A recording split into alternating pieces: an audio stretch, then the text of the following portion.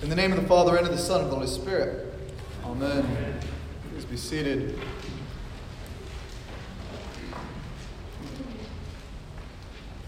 For the next 6 weeks or so, we'll be in the book of Revelation.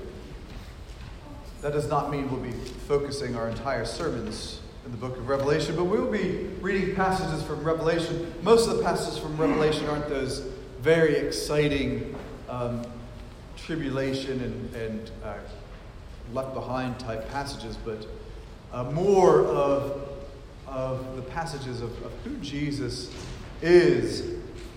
And it's very interesting to me as we start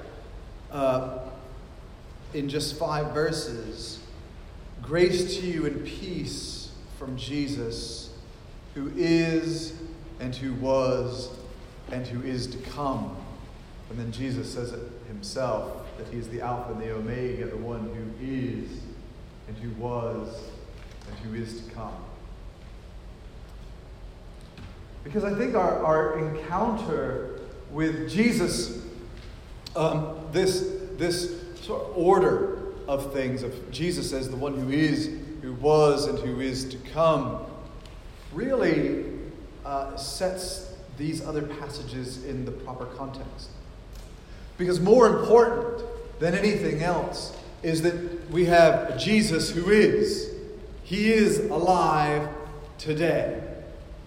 He's not just one who was born in Bethlehem 2,000 years ago. He's not just one who was at the beginning of time and creation came through him.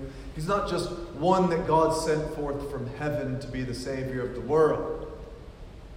Nor is he just the one who's going to come back, bring forth his resurrection, and bring forth and establish the new creation on earth. First and foremost, Jesus is. He is present. He's alive. He's here. And the resurrection encounter that we see in the gospel today is the first and foremost. This Sunday, we always read this passage from John's Gospel, where Jesus appears to the disciples on Easter and then appears to them 1 week later on the Sunday after Easter, which would be today, right? And so the first day was last week, but we have all the other Easter readings. But Jesus comes and appears to his disciples, and they're behind locked doors because they're afraid of being arrested still. They're afraid of going to their own death. And so they're all there except not Thomas, for some reason. We don't know why. And Jesus comes and appears to them behind the locked doors and shows them his hands and his side, and then breathes on them and says, "Receive the Holy Spirit."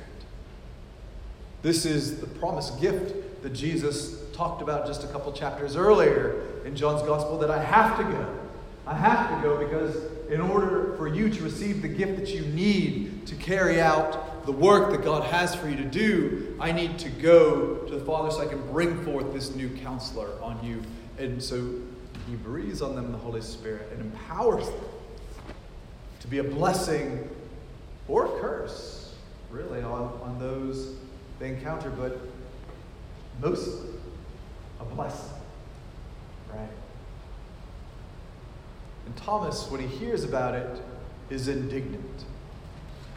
We often call him doubting Thomas. I don't know how much Thomas is doubting or Thomas is pouting.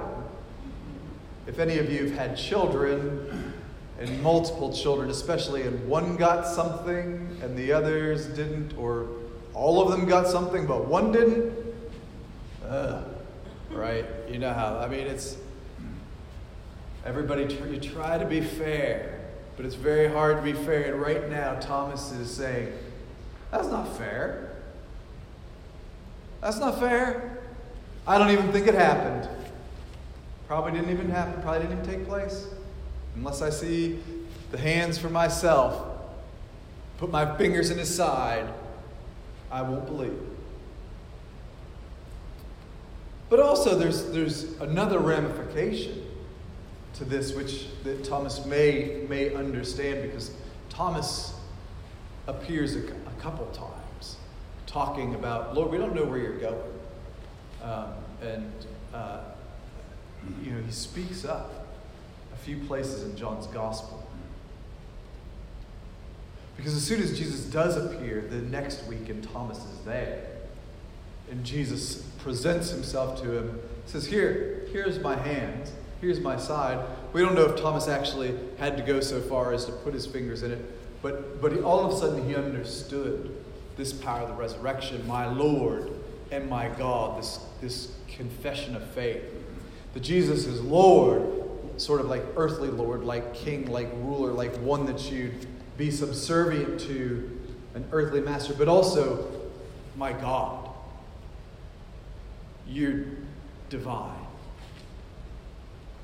And in this in John's gospel, really this is the climax of the whole gospel.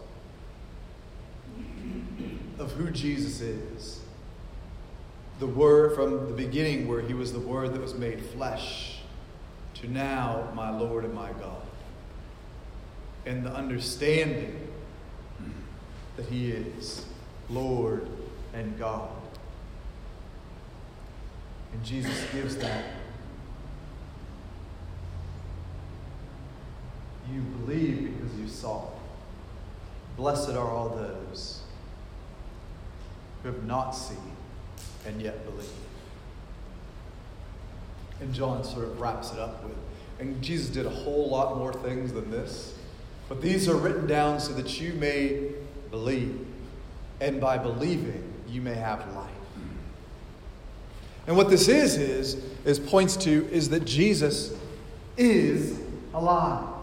And more than anything else, that for Thomas and for the other apostles for that matter, is they need to experience Jesus. We need to experience Jesus. We can experience Jesus. And that leads to mission, service, love, blessing, grace, all of the various things. We have this passage from the Acts of the Apostles, which is the epitome of the lectionary sometimes, and you just sort of have to scratch your head of where they decided to start. And I guess they just trust that I'm going to fill you in, because it says, and when they had brought them, they set them before the council. Now, I don't know who they and them are. I do, but you may not know who they and them are. You won't know unless you've been reading or I tell you. I'll tell you. I know you're waiting, though. You're dying to know who they and them are. So they are the apostles who I don't think we're going to hear about it this week or this year in the lectionary, but remember soon after Pentecost, when Peter and John and the other apostles were heading into the temple, and they met the blind beggar, and he began to walk and leap and praise God, right? And everybody was astounded, and everybody, the band gave testimony, and Peter began to preach, and all these people came to have faith, and so then they were dragged before the council, and after that they were arrested and put into prison.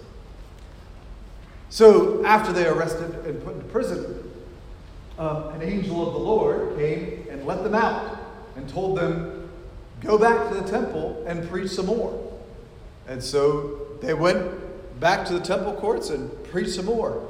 And the chief priests were very confused when they saw these same people that they just arrested yesterday preaching again in the temple courts, and went and said, didn't we arrest these people yesterday? And went, and the doors were still locked and the guards were still there, and everything seemed to be normal except they didn't have any prisoners anymore. And so they went and got them and brought the apostles back in front of the Jewish leaders again. So these are the they and the them. And the high priest questions them and says, "We strictly charged you not to teach in the name of Jesus.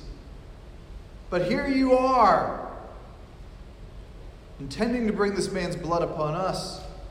And Peter and the other apostles answered, "We must obey God rather than men.